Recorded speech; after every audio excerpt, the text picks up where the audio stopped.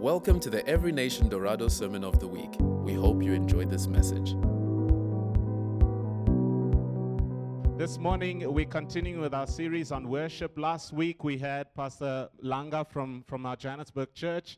And this week, we're raising up new preachers and new leaders. And in the first service, because even this weekend, we had a mission to Otjiwarongo. Couple of campus guys and some of our leaders went over to scout out because next year, watch this space.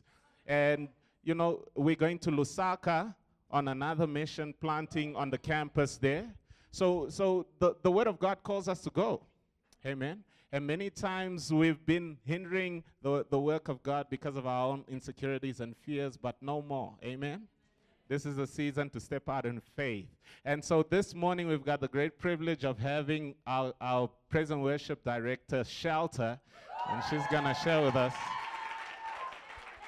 So just stretch your hands. Come down here. Otherwise you will stir the prophetic. And she's also leading some of our prophetic teams, and just a grace upon her life.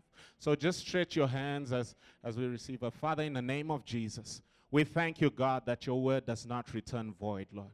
Father, we thank you that the same Spirit that raised Christ from the dead is living inside of us, living in Shelter, Lord. And our hearts are open this morning that you will speak to us through her, Lord God, and that hearts and minds will be transformed to the glory of God. In Jesus' name, amen. Good morning. It's so good to see all you happy faces here this morning. So, as we were worshiping, I really just sensed the Lord saying that there's a scripture in the Bible that talks about the pool of Bethsaida. And this pool was a place where an angel of the Lord would come, dip a finger or a foot or something, and then the water would be stirred. And whoever was closest to the pool at that time could step in there and get healed and get wholeness and get well from whatever issue they had. And as we were worshiping just now, I really sensed the Lord saying, and if you read that scripture, you find that Jesus finds a guy there who'd been there for 18 or 38 years. So there's a guy there who's been there for 38 years, and Jesus finds him there and says, do you want to be well? And he's like, no, nobody can pick me when the pool is troubled. I can't go in because, nobody's helping me. And Jesus says to him, do you want to be well? And I really sense this morning that God is speaking to some of us this morning. So whatever it is that's going on in your life, in your heart, there is a stirring that's happening in the Spirit. There is something that God wants to deliver, something that God wants to deposit this morning. So whatever your position of your heart is as you receive, it's like you are stepping into the pool that God has stirred. So I want to challenge you this morning. I want you to just close your eyes for a second. Don't worry, nothing weird's going to happen. Just close your eyes. And I hear the Lord saying this morning, make room. Make room. So as you're closing your eyes, I want you to imagine your living room where you live in your house. So as you're looking at your living room, I want you to picture the furniture that's in there. There's so much going on. If you don't have a living room, picture your bedroom. But picture furniture. And I want you to see yourself making space, moving some furniture around and creating space right in the middle of that room. Just see it right now where you are. Just imagine you're moving that couch, you're moving that chair, you're moving the table, and you're making space right in the middle of that room. And God is saying, make room for me. Make room for me this morning. I want to do something in your life. I want to stir something up. Make room for me. I'm not going to come into a cluttered room. I want you to make room for me. So, Lord, I just thank you this morning. I thank you that we are making room for you to come and do what you want to do. I thank you, God, that you are present. You are here in our hearts. You are here in this church. I thank you, God, that you are about to do something new in our lives. And we say, Lord, we have made room. Whatever that looks like, we have made room for you. In Jesus' name, amen.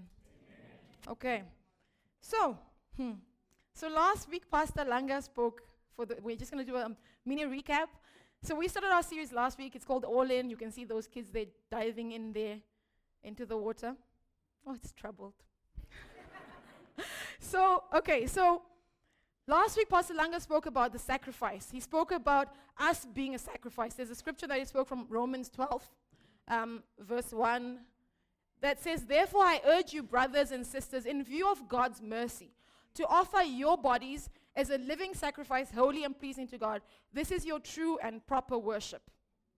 So when he spoke last week, it was really quite a profound and deep message because it's a scripture that we quote a lot. It's a scripture that we know, or most of us know. Some of us have heard about in part or in full. And we hear this, living sacrifice, offer your bodies. And we never really go deep into that scripture. So when he spoke last week, he was telling us that, you know what, we are the living sacrifice. We are on the altar every day. Our lives are on the altar every day. Why are we on the altar every day? In view of God's mercy. Because of what Christ did for us, dying on the cross, buying our freedom. So in view of what Christ did, in view of God giving us Jesus, the sacrifice of Christ, the cross of Jesus, in view of God's mercy, we offer ourselves. Okay?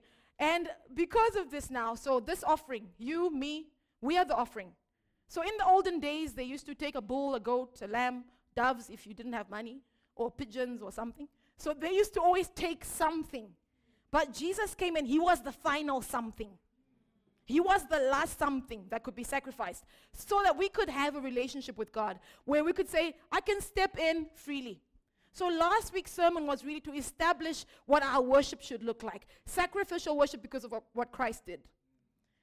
So worship is the believer's response. Mind, emotions, will, body, to who God is and what he says and does. So it is how we respond. How we respond to God. How we respond to who he is. Not just in our heads, but sometimes we know things in our heads, but our hearts don't know those things.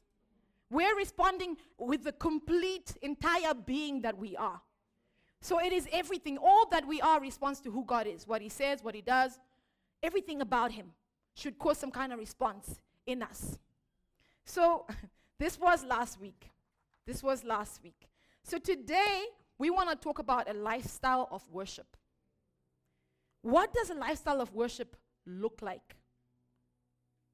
Like that guy, diving in there. So, when we think about a lifestyle of worship, a lot of the times when you hear the word worship, it puts you in a box, right? You think, I must go to church on Sunday.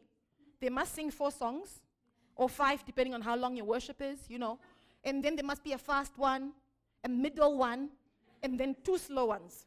And then at the slow one, I start crying. Then I've arrived. There's been an encounter. Okay?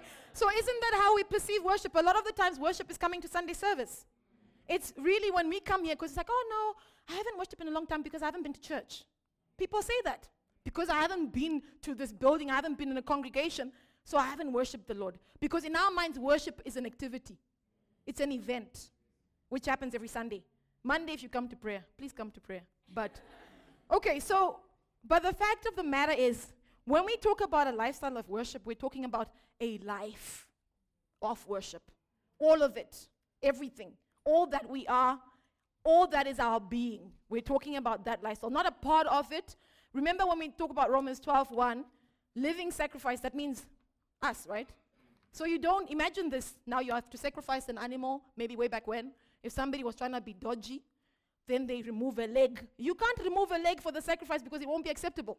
Okay? So you can't now decide, this lamb, the fur is so nice, this sheep. Let me just skin it a little bit so I can make a nice rug. You can't do that. It had to go perfect. So that's why before you submitted it, those priests had to quickly check. Is there a spot? Is there anything happening there? It's the same for us. We can't decide that my lifestyle of worship is limited to Sunday service and Monday prayer. Then it's not a lifestyle. Then it's an event of worship in your life. Occasionally, it's in the diary. You know when you diarize things? Every first Monday of the month, I go to worship. But it's not like that. It's not a lifestyle. So what does it look like? What does it look like? A surrendered life. We go back to our scripture, offering. A life committed to transformation. So we read Romans 12:1. Romans 12:2 says that, but do not be conformed to the pattern of this world, but be transformed by the renewal of your mind, so that you may test and approve what God's will is, his good and pleasing and perfect will. So that means that if we take Romans 12:1 and move on to 12:2, 12:2 is that it gives us a bit more context. How do I live this sacrificial life? How do I do it? By being transformed daily, right? That's how we do it. So you can't just transform yourself also. I mean, how much do you know, really? How much do we know, really, without God's word? So transformation comes from God's word, okay? The renewal of the mind. And then it says, a life inspired by revelation. I like something that Pastor Langa said last week about how when we see him, when we behold who he is, you cannot but worship. Because think about this. When you understand, you cannot worship what you do not know. In John 4, when Jesus met that Samaritan lady. So he met a lady at the well, and she was there. And he's like, he says, give me some water. And she said, oh, you're a Jew. I can't give you water. I'm a Samaritan. We're not supposed to talk. Also, you're a guy. I'm a lady. There were rules.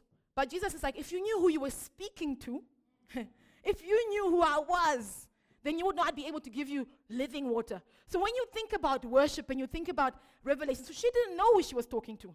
But when revelation came, after he told about all her many husbands were not really her husbands, then she's like, oh, you are truly a prophet. And then what happened? Revelation kicked in. Then what did she do?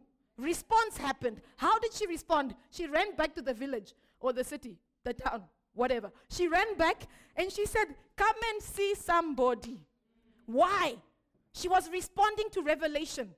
So we cannot be people who are people, and that scripture, if you read it, that John 4, it goes on to say God is looking for people who worship him in spirit and in truth, right? It goes on to say that he wants us to worship in spirit and truth. Those are worshipers he's looking for. So people who have the Spirit of God in them, which is us if you are born again, okay? And who have the doctrinal truth, right? Which is the revelation that comes from his truth. And where do we get it?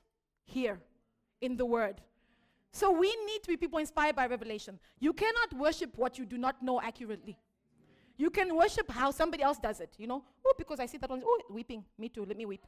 But they're weeping because there's a revelation. They just had, they had cancer maybe.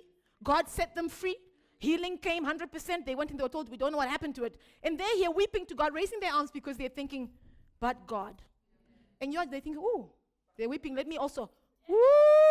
But you don't even know why you're doing it. Okay, so everything that we do must come from, it's a response to revelation. So if there's no revelation, there will be no accurate response. Okay? So then a life devoted to service. When we read Romans 12, which, you can't talk about worship without that scripture, it's amazing. So when you read the Romans 12:1, and it says there, a living sacrifice, there it is. Offer your body as a living sacrifice, holy and pleasing to God. So you think now, Jesus, how did Jesus offer himself? Because everything we are is Jesus, right? He's the center of everything. How? What was the template that he gave us as believers? Service. He lived to serve. His greatest act of service was dying on the cross. So if we're saying we're following him, part of our worship is service. We cannot be people who do not like to serve others and say we are worshiping the Lord. So this is what this kind of lifestyle looks like.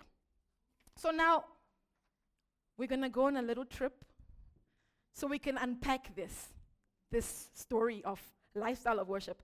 So there are two things we're going to focus on this morning. One is private worship. Yay, Jesus. And the other one is corporate worship.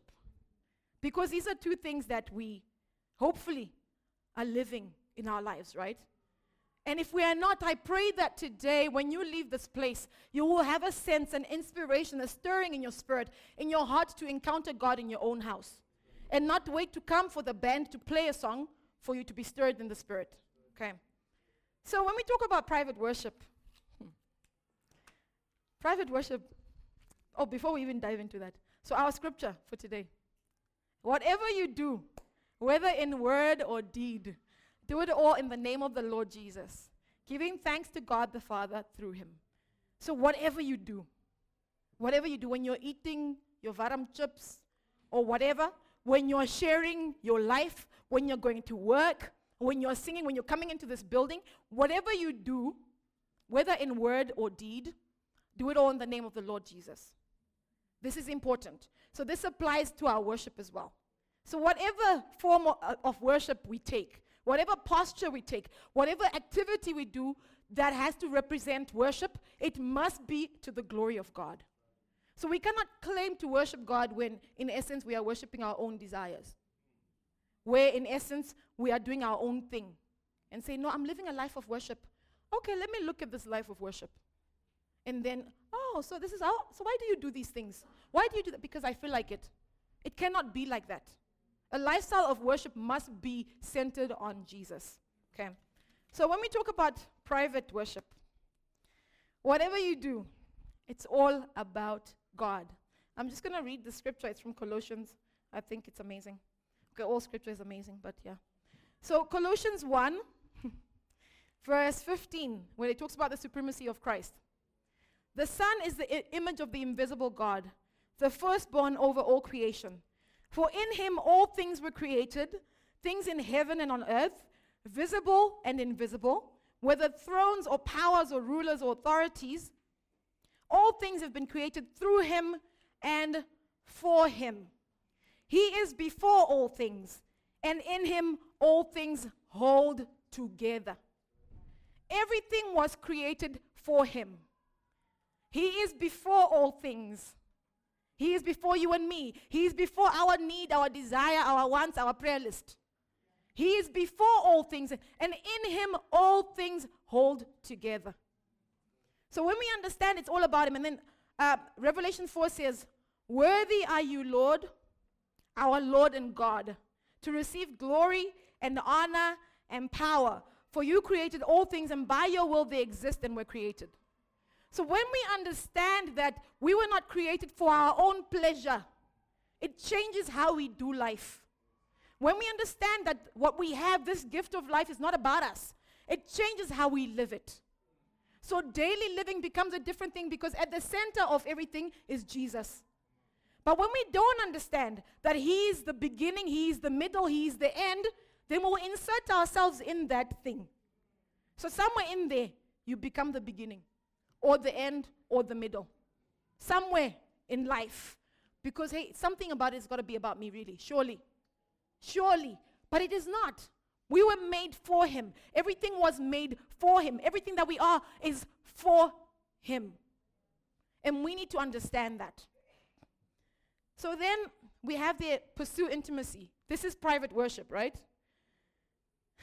So intimacy, those who are my friends, who know me, will tell you that intimacy is like my heartbeat, because I believe that your friendship with God, your friendship with Jesus, is the most important friendship in your life. Okay? So for me, that is important because it makes me live a certain way. When you are besties with Jesus, there are certain things you're just not going to do. Because you know, this is my best friend. This is how he thinks. And how do I know how he thinks? The word, right? So when you pursue intimacy, intimacy is the foundation of all things that we do. Our relationship with God is not a distant thing. You know where you have that distant uncle that you talk to every year. Once a year you must call because it's almost Christmas, you need some money or something. But we are not like that with God. God is not distant. He is but a breath away. He is inside us. So, you know, one of the things that God and I do together, because we like each other so much, is that, so when you're building a friendship with somebody, when you're building intimacy, you spend time with them, right? You're not going to build intimacy from a distance. It's not a long distance relationship. It's very close. So part of our spending time together is this. So I used to struggle with, okay, Lord, I'm so busy. Again, it comes back to making room for him, right? So Lord, I'm so busy, but I want to spend time with you. But I'm so busy, what do I do? Can anybody relate? I'm so busy, what can I do? And then it's like, yeah, maybe 2 minutes just before I sleep.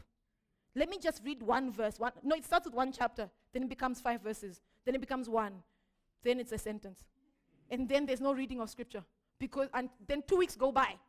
And you're like, ish, when last did I read the word?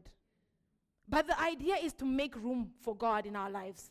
So when you're building intimacy, you can't build intimacy without intentionality. It must be intentional. So I know for me personally, so what happens with God and I is that, so because I struggle sometimes during the day to find time, so then I was saying, and I was really frustrated, and I was like, God, so now I want to spend time with you, but look, this is happening, I'm at church all the time, and you know how we also accuse church. It's like, oh, I'm at church, I can't spend time with the Lord. Lies. So now you are there, no, I'm at church Monday, Tuesday, Thursday, Friday, and then I'm at work, Lord, I don't have any time. And then God is like, okay. So before I used to wake up early at around 3, 4 in the morning last year. And this year there was a struggle. It wasn't happening, right? So it wasn't happening. I wasn't waking up. And I'm like, Lord, so if you change the time of our meeting, I don't know what's going on. Now I can't meet you that time. You're not waking me up. What's happening? So then I'm like, because it's a problem for me when I don't spend time with God. Because I feel like everything I do, I cannot sacrifice my relationship with God on the altar of anything. It's important to me. So then the Lord that day is like, okay, no. We are still waking up. So I woke up at 3 that day. And I'm like, oh, okay. Firstly, I set my alarm that day. So I set the alarm. I'm like, okay, since you're not waking me up, I better just wake myself up. So I set the alarm, and it was very loud. 3 o'clock, the alarm is very loud. I don't know why it's so loud at 3 and not at 7. So it's very loud. So I woke up, and then I thought to myself, I can't live like this. I can't be having alarms at 3 o'clock in the morning. I can't wake up like this. It gives you a headache. So then that day I was really troubled, and I'm like, Lord, no, I don't understand what you want from me. Because I want to be with you. I want to be with you, but you're not making it easy for me right now. This was my stance at the time. So that night, after complaining, I even shared with some friends, after complaining about, no, he's not waking me up, and this is our time together. And so what happened that night is, I'm fast asleep in my house, peacefully with my door closed. Then my door opens. And I'm looking at this door opening. Like I could see it was like somebody opened this door. So I'm looking at it, I'm thinking, what's going on now? And then a part of me is like, don't freak out. Don't freak out, but the door is opening right now. But don't freak out. So I'm like lying in my bed, and I'm thinking, Lord, just don't freak out in my head. So for some reason, I pick up my phone and I look at the time, and it's 3:04. So I'm like, okay. So then I'm like, so did you just open my door? Or are you opening doors now? And then I'm like, so then I'm thinking, okay, God, are you opening doors now? So I go to sit, because we sit together in the mornings. It's like 3 o'clock. It's very quiet. So we sit there and we talk about nothing because we are friends. So your relationship with God doesn't have to be agenda-driven. If you're cultivating a lifestyle of worship, your first understanding should be your relationship is not agenda-driven. Every time I call Edla, so I have a list, and so I need a what, and I need a what. Every time I call her, there's a need that I have to share. How is that friendship? That's a need-densership. Or something. I don't know what that is. But the fact of the matter is, if you're cultivating friendship with God, you need to understand that there are moments where you can just be. Just sit there and say, God, here I am. What are we going to talk about this morning? Oh, the stars look bright. Recently, it's been shooting stars. I see them almost every day. So I'm like, so why are stars just shooting? What do you mean? What are you saying? He hasn't told me yet, but I see them almost every day. When I sit at 3 in the morning, there's a shooting star. I'm like, ooh, there's another one. Ooh. And then we talk about that. Then I finish and I go back to bed. I don't ask for anything. I don't have a journal. I'm in the dark. I'm not journaling. I'm just sitting there. We're just talking. Because I don't think you take a notebook to all your meetings with your friends, do you? Are you taking a notebook every time you meet your friend? I'll just bring my in case you say something deep.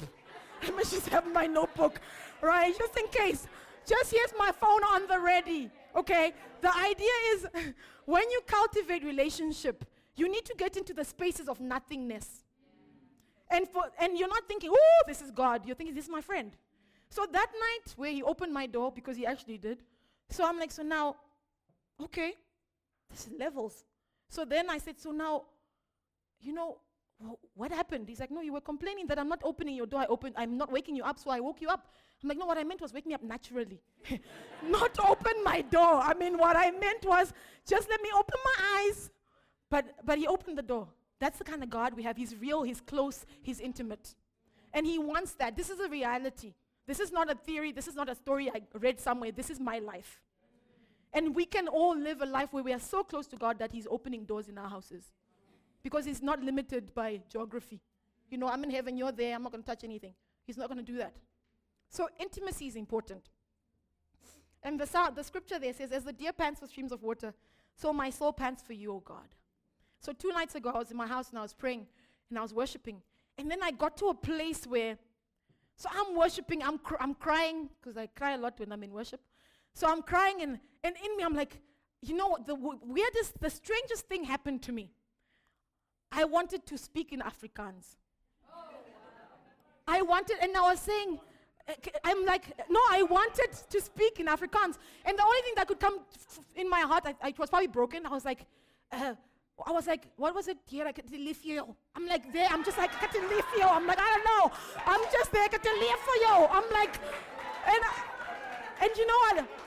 So I'm sure I was chopping it. I'm sure I was breaking it. But my heart, I didn't have the words to say what was happening in my heart. And so in that moment, I'm like, maybe I don't know Afrikaans. I'm like, and I was trying to find words. I'm like, if I could speak Hebrew, if I could speak Arabic, if I could speak something that I don't know right now because something is happening in me that I cannot express with what I know. This was 2 nights ago. So I'm sitting there, I'm like, I did say Keteliafio, or whatever, however you say it, you know. But I'm just like, because in my spirit, there was something happening with the revelation of the God I was looking at that I didn't have the words. I didn't have the expression to say, this is how I'm feeling. But there was a response that needed to come out of me, and that response was in Afrikaans. So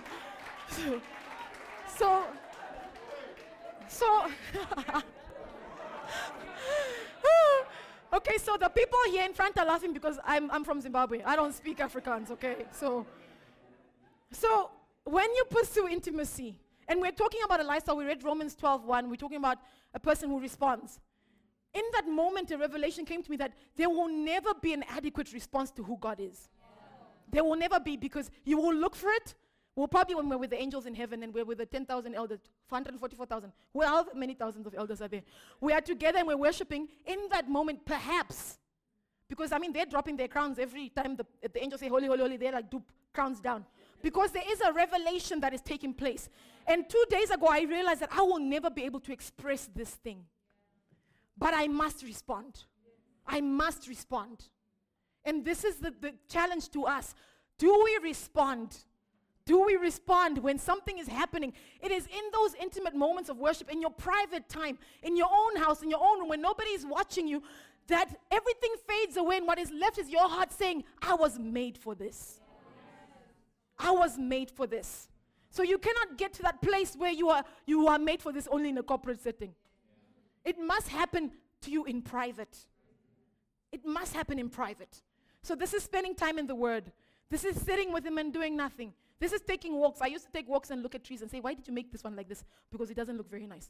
Because he's my friend. So we talk about things. We are friends. I'm not going to wait for somebody to be sick for me to go to God. We have a relationship. It's important. And in the Psalms, a lot of the Psalms, half of them were written by David. They say 75. But there were these guys in the Psalms called the sons of Korah. They wrote Psalm 42. But the sons of Korah were temple musicians, okay? So their business was singing. It was just like, they were there writing stuff. But the idea was there were people allocated. Sometimes we struggle with the fact that, why are we singing songs or whatever? And there were people designed by God to be the singers in the temple. And David was like, you guys there.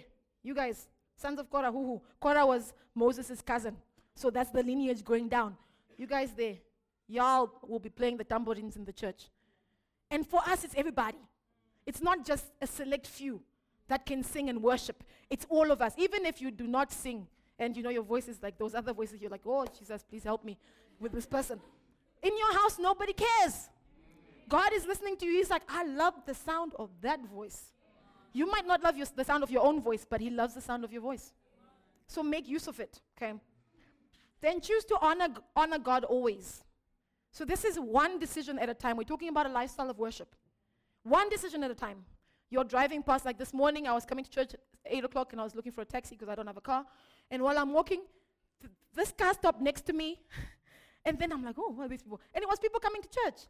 Then they were like, oh, we were just driving. I thought, that person looks familiar. And they gave me a lift. I was like, oh, thank you, God, because I was almost late. So, choosing one day at a time to live a life that honors God is beyond what we deem spiritual. And just to correct you, everything is spiritual because we are spiritual beings.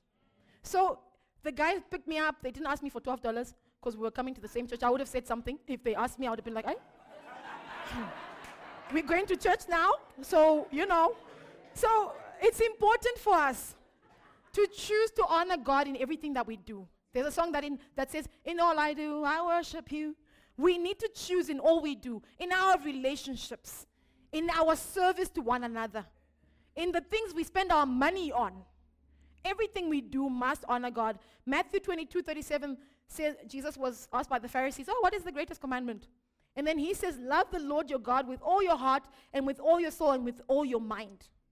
Then he says the second one that is like it is love your neighbor as yourself. So if we're going to be people who honor God and worship God with our lives, we cannot just read half of that verse. I'm loving him with all my heart and all my might and all my whatever. What about the other part? What about that part? Love your neighbor as yourself. Do we? Do we love our neighbors as ourselves? Are we the ones that will pray and say, oh, you're hungry, I'll pray for you, that the Lord will provide? As opposed to, you're hungry, let me see what I have. I've got $2, I've got 2 loaves in my house, let me just give you the one. A lifestyle of worship sacrifices. It's not convenient. Sometimes it's not comfortable. So the other night also, I was speaking at a women's conference a while ago, and then I said to the people, oh no, I have to wake up in the middle of the night because I have no choice. So I said this, I was like, no, I have no choice because, God wakes me up. So then it took me days to realize that I wasn't waking up after that. I wasn't waking up. And so just this week, I'm like, so while I was spending time with the Lord, I'm like, I realized I'm not waking up. Then I was reminded of that quote. And God says, I never forced you to do anything. So I had to repent and say, I'm sorry I hurt you because we have a thing. I love spending time with you. I love it. I love waking up. But when I said that, it was a case of saying, look, you're making it sound like I'm forcing you. I'm not forcing you to do anything. So then we spoke about it, as people in a relationship do. We spoke about it and I repented. And I said, God, it's not a burden for me. It's a sacrifice to wake up because I would like to sleep through the night, but it's not a burden for me to be with you. It's choice. Everything is choice. And he's never going to force you. So I realized that this week when I realized, oh my gosh, I stopped waking up. The day I said that thing here at the women's conference. For days I didn't wake up. I would wake up weird times, not the right time.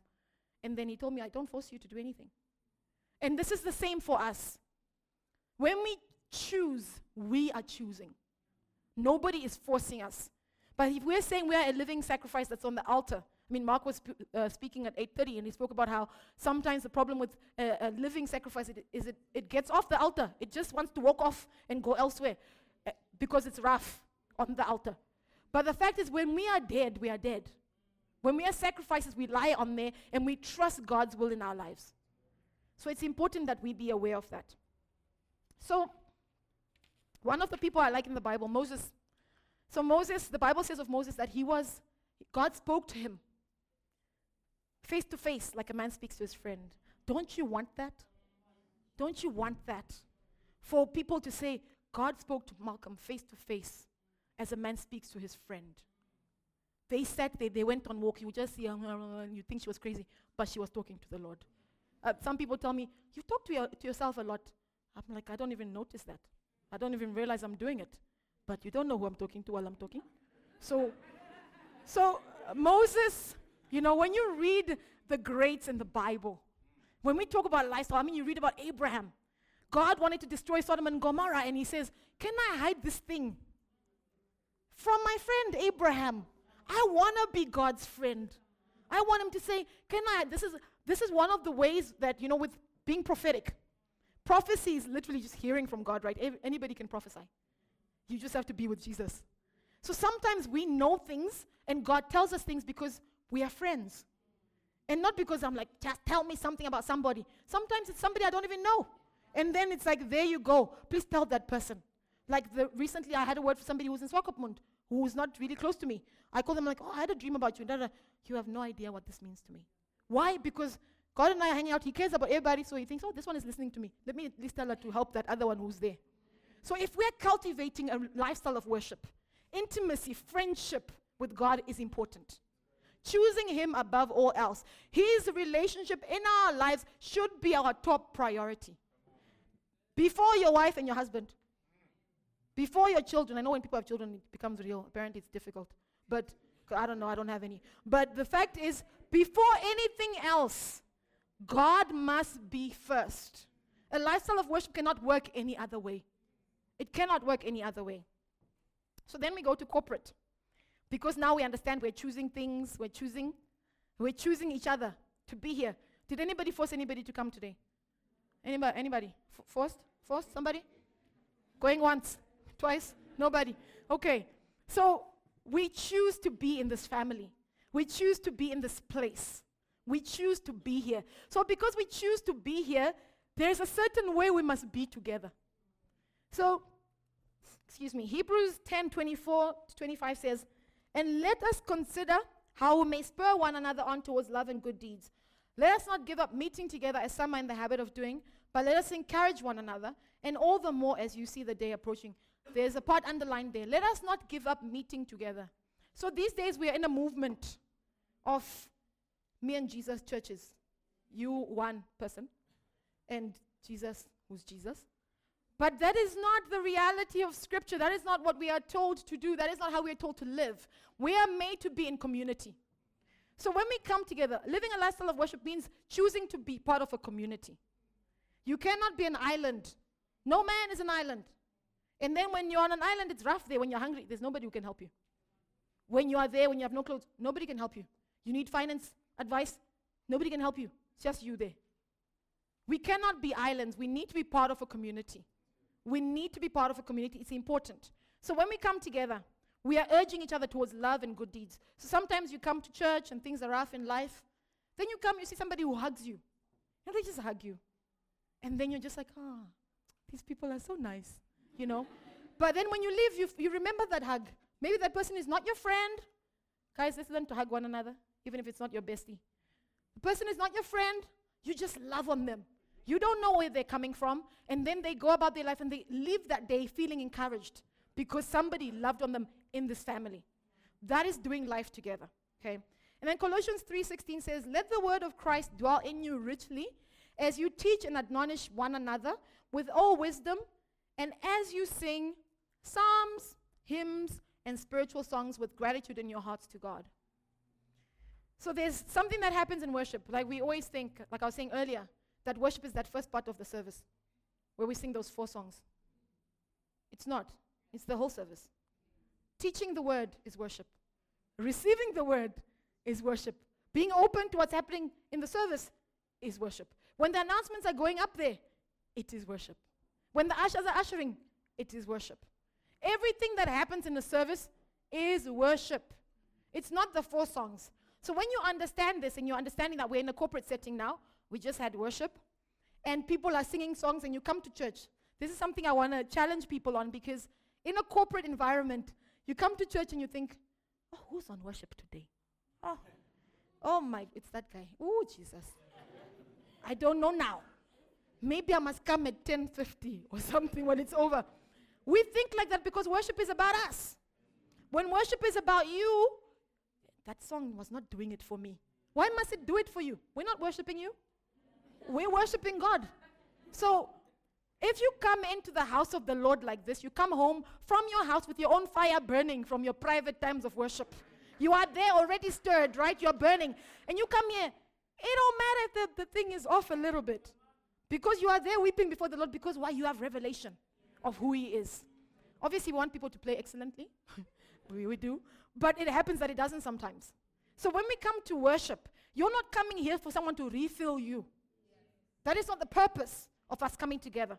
We're coming together to celebrate who God is, to celebrate and fellowship with one another, and worship God together. So you cannot come expecting the worship leader to stir you. I wasn't stirred today. Or the preacher's message to stir you. No, the message wasn't really. Something was missing.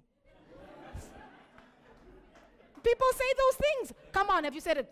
Have you said it before? So we come to church, and our perspective of what church is supposed to do is warped. It's not really about us. It's about God. So when you come to church, and maybe they don't sing something that you like, maybe it's not a genre that you're familiar with, maybe just read the lyrics. What are the lyrics saying? What are they saying? Oh, okay. And obviously we want to incorporate a lot of music, but sometimes that doesn't happen. What are they saying? And when they are saying what they are saying there, I can say that because it's biblical. It's true. I'm worshiping in truth. My spirit connects because the Spirit of the Lord is in me. So worship, the music part of the service is not about you. Let's just get that out of the way. It's not. It's not about any of us. It's about God. So don't come thinking when you see somebody, maybe it's shelter standing here, oh gosh, now we're singing African songs today. My God, Lord. It's not about us, okay? It's how can I engage? How can I engage God through this stuff? Okay? So, and Ephesians 5:18-19 says, don't be drunk, with wine, but be filled in the Spirit. And then it also talks about coming together with psalms, hymns, spiritual songs. Okay, so psalms and hymns we kind of know, right? And have you been in a church setting where they just sing in the Spirit? The worship leader there. Oh, come on, let's just sing in the Spirit. And you're just like, oh, okay, now what does that mean? What does it mean to sing in the Spirit?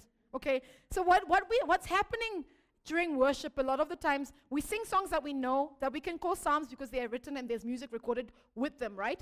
And we can sing these songs. But when people are, just like this morning also during worship and the guys were singing, and they went a bit spontaneous, it wasn't on the screen, the idea is for you to respond with your spirit, man, to what's happening in the Spirit. So when we start singing songs that are off script, that are inspired by the Holy Spirit, that's what's called singing in the Spirit. So you can also sing in the Spirit. Like you start off with, I don't know what song now. Jesus, lover of my soul, I will never let you go. And then while you're in there, oh, yes, I love you, Lord. I need you, Lord. That's not part of that song. But then while you're in the Spirit, you are responding to something happening inside you, okay? So we sing this, and I want to challenge you as part of this family. We like singing in the Spirit a lot here. We like freedom. So be free. Your thing doesn't even need to be in the right key of what they are playing here. But when they say sing in the Spirit, you are tapping into the Holy Spirit, connecting with the Spirit of God, and then you are responding with your own words. So it can be Oshivambo, it can be Afrikaans, like me the other night. It can be anything. It can be anything. But the idea is, because sometimes we are so set in our ways, because remember, God made us creative. So because God made us creative, that means that you can come up with your own line that's melodic in the worship. Maybe off key, but it will still be some type of melody. So we have these songs that we sing, but these are tools. These are songs that are supposed to facilitate an encounter with God for us. Once the facilitation exceeds its step, your heart kicks in and you are like, Lord, these are now my words. They don't match with these ones, but these are mine. And imagine how he feels about your own words coming out from your mouth. So when we have those moments in worship or passion night or whatever, and the people are singing here, so there's a difference between spiritual songs and prophetic songs. Okay? So when people sing prophetically, that can be just the leader now. The Lord is speaking to them to speak to the congregation. It's prophetic. Yeah? So it's coming from God to us. As opposed to spiritual songs, that's us to God. Okay? So us, we're just singing, ooh, in the Spirit, Lord, I love you, I love you. I love you, my child. I have redeemed you, I have called you. That's a song that's coming from God's heart to us. That's a prophetic song. So prophetic song, God's heart to us. Spiritual song, spontaneous song, our heart to God. Essentially. They're both spiritual. One is spontaneous, one is prophetic. So when in church they encourage you, oh, let's now just sing your own words. Don't look confused, okay? Just sing your own words. I'm sure you have words, things to say. It can start with talking. Lord, I love you so much, I love you so much. Then it ends up, I love you so much. I love you so much. It increases, yes, Lord, yes, Lord. And you're there just going for it. And you're going. Because it has to start somewhere, right? So it's important that we know this. And one of the things we need to realize also is that venue is irrelevant. The venue of your worship is irrelevant. Like the thing with John 4, when he was talking to that lady, and he told her, look, time is coming, leave this mountain story. You will worship wherever, because the Spirit of God is in us. So even when we come together corporately, don't now be concerned about the building and be concerned about who here next to me, okay? So the idea is we're coming together, we're building our faith together. Like I think Mark was speaking in the first service. Now you come here, you don't want to worship, but somebody is worshiping and they're, you know those people, campus.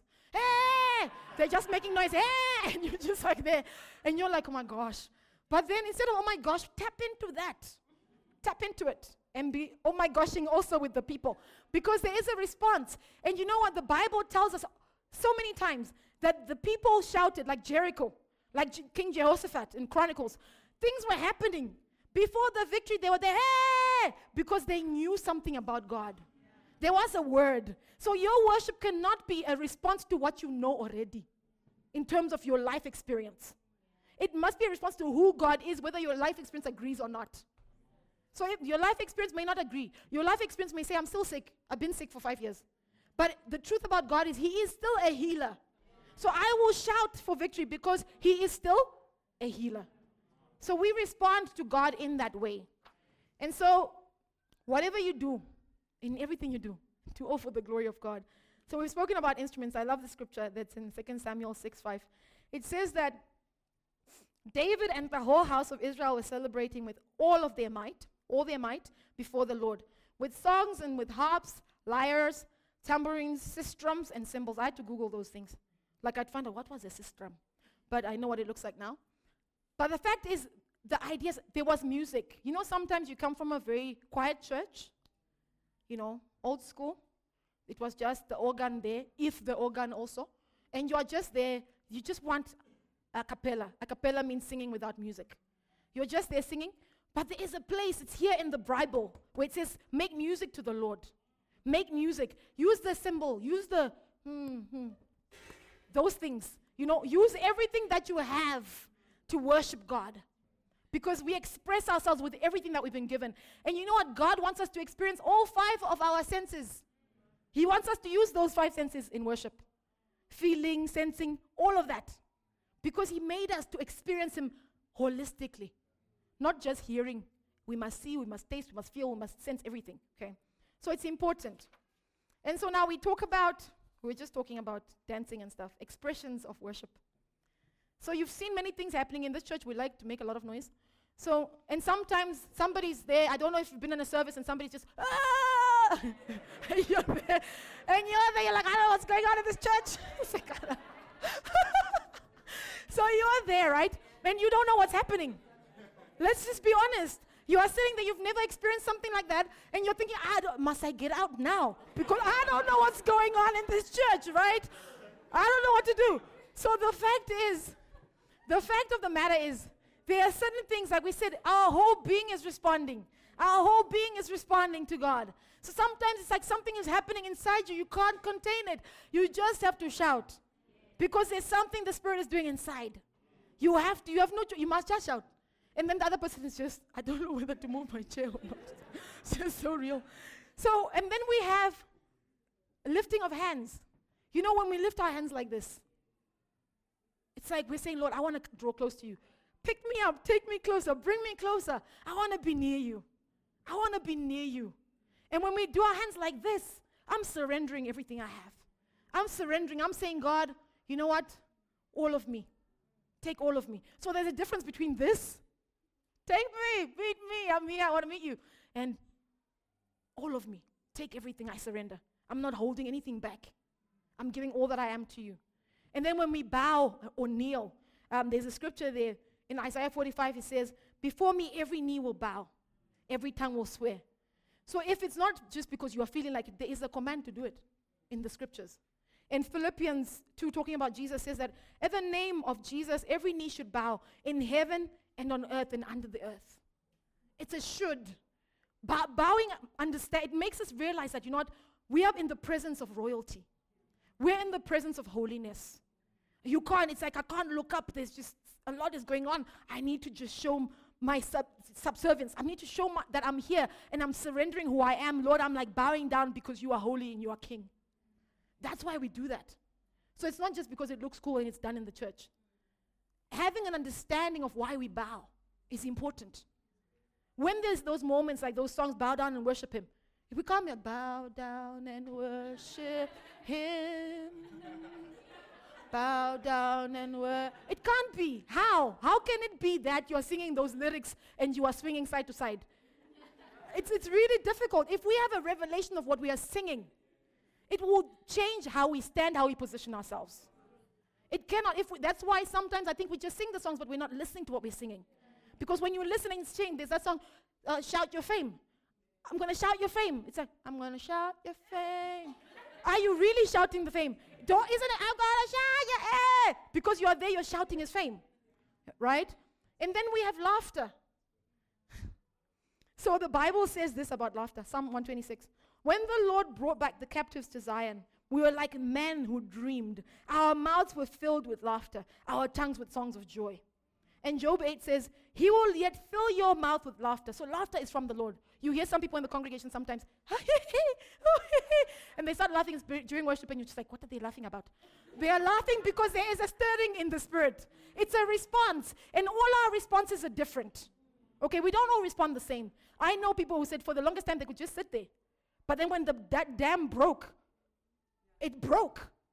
And they were the ones, you can't hold them back. You just said, Jesus, and they're gone. But it needed to happen to them, okay? And then you have things like dancing. Dancing, David danced undignified before the Lord. We need to learn to be people who can be foolish at times because it's important. David understood, he was the king. He understood that, there's this moment that's happening. We're bringing the ark here of the covenant back. I can't just walk back in here. And he was in his underwear. Hey, Jesus, whatever they were singing there. But the fact is, we need to learn to be we've become so dignified in our worship. So dignified. I can't even afford to, if I'm raising, it's like, I can't even do it high because, I don't know. But we need to learn to express ourselves before God. It's important. It's important that we express ourselves. It's really something that is, I don't know how to say this to you in the sense that you will understand. Something unlocks when you express yourself before God. It's an act, it's a prophetic act for many people. When things are happening in life, you don't feel like shouting and you shout. There is a thing that happens in the spirit realm. And the enemy's like, why is she shouting? I thought she would be crying now. And then you're like, hey, Jesus. And then victory. Things are happening in the spirit. So you cannot wait for your victory. You cannot wait for things to happen before you celebrate God, before you worship God. So our lives every day, regardless of what's happening around us, regardless of the economy, regardless of what people are saying about our health, our lives should be positioned in a place of worship all the time. So I just want to ask us to stand as we, I want you to think right now of, I want you to think about your life and think about what things keep you, what holds you back from expressing yourself before God. Is it other people? And I want to pray if it's other people, we want to break that fear of people off right now. In the name of Jesus, I just break that fear of people. And I say, God, set your people free to worship you in the way that you have designed us to worship you. Wherever you are right now,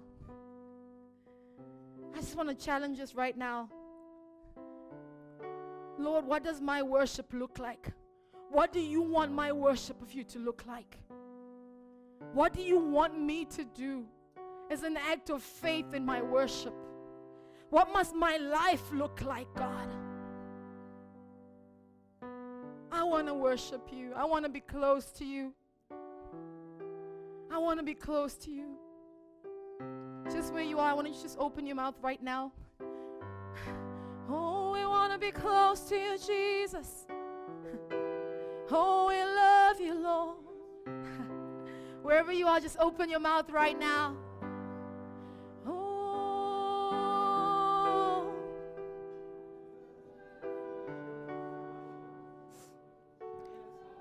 Increase your volume. Yes, Lord.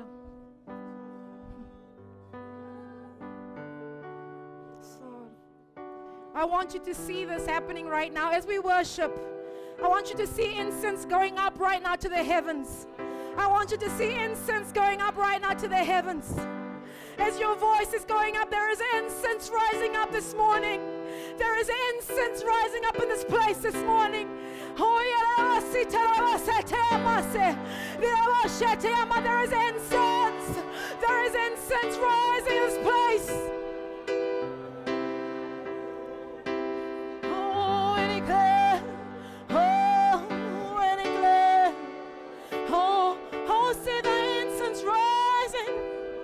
See the incense rising.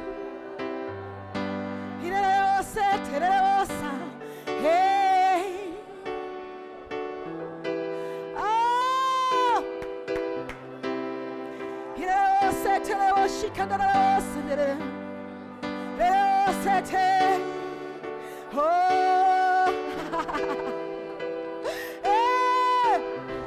Come on, there is incense rising in this place. There is incense rising in this place.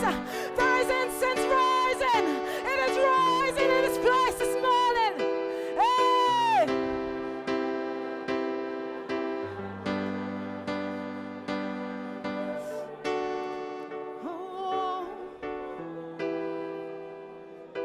Ah, yes, God. You know, I just see as we are worshiping right now, I see bowls and bowls of incense rising up to the heavens. And I want you to raise your arms in this place this morning in a posture where you're saying, God, I want all of you. I want to be all in this morning, God. I want to be all in, God, all in. Take my incense this morning, God. Receive my offering this morning, God.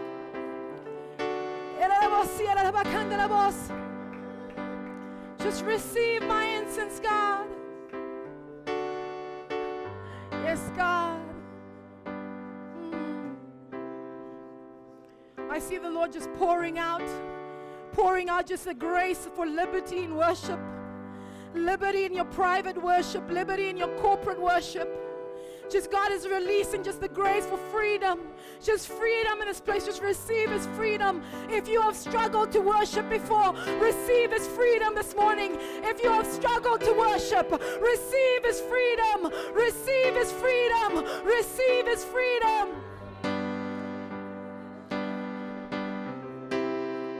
Oh, we worship you, Lord. Yes, Lord.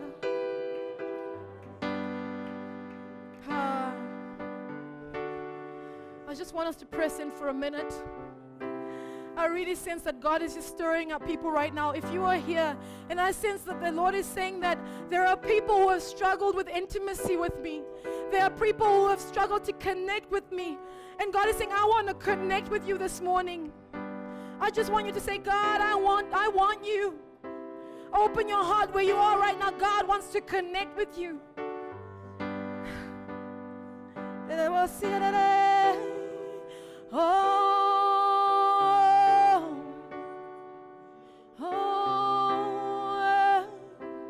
Yes, Lord.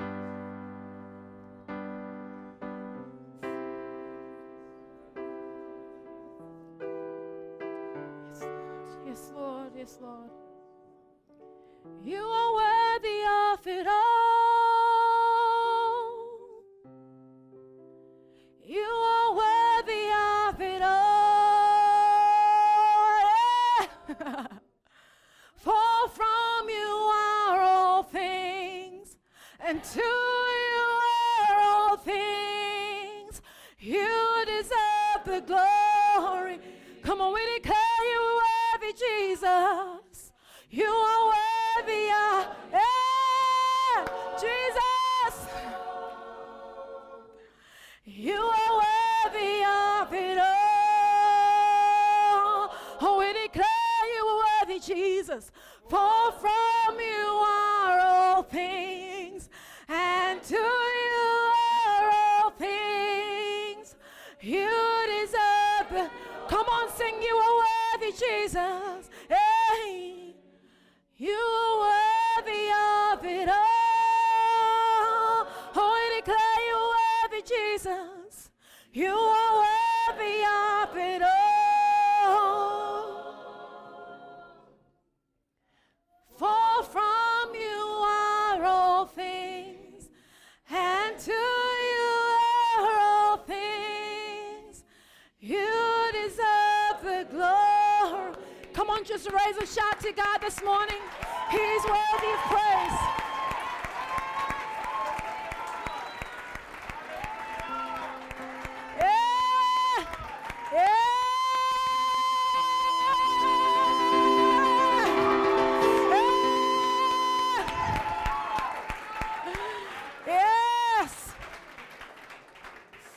Yes, Father, we thank you.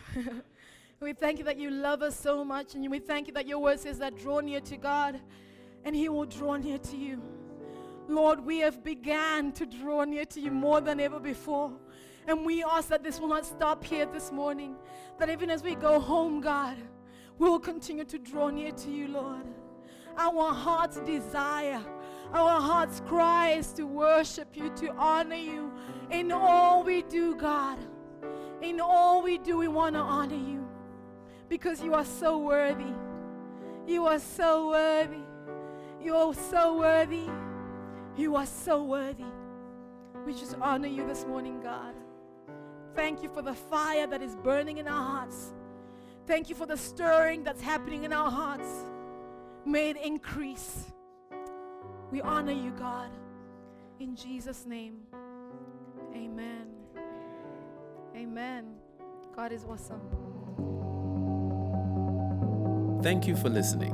For more information about this podcast and other resources, please visit enwindhoek.org.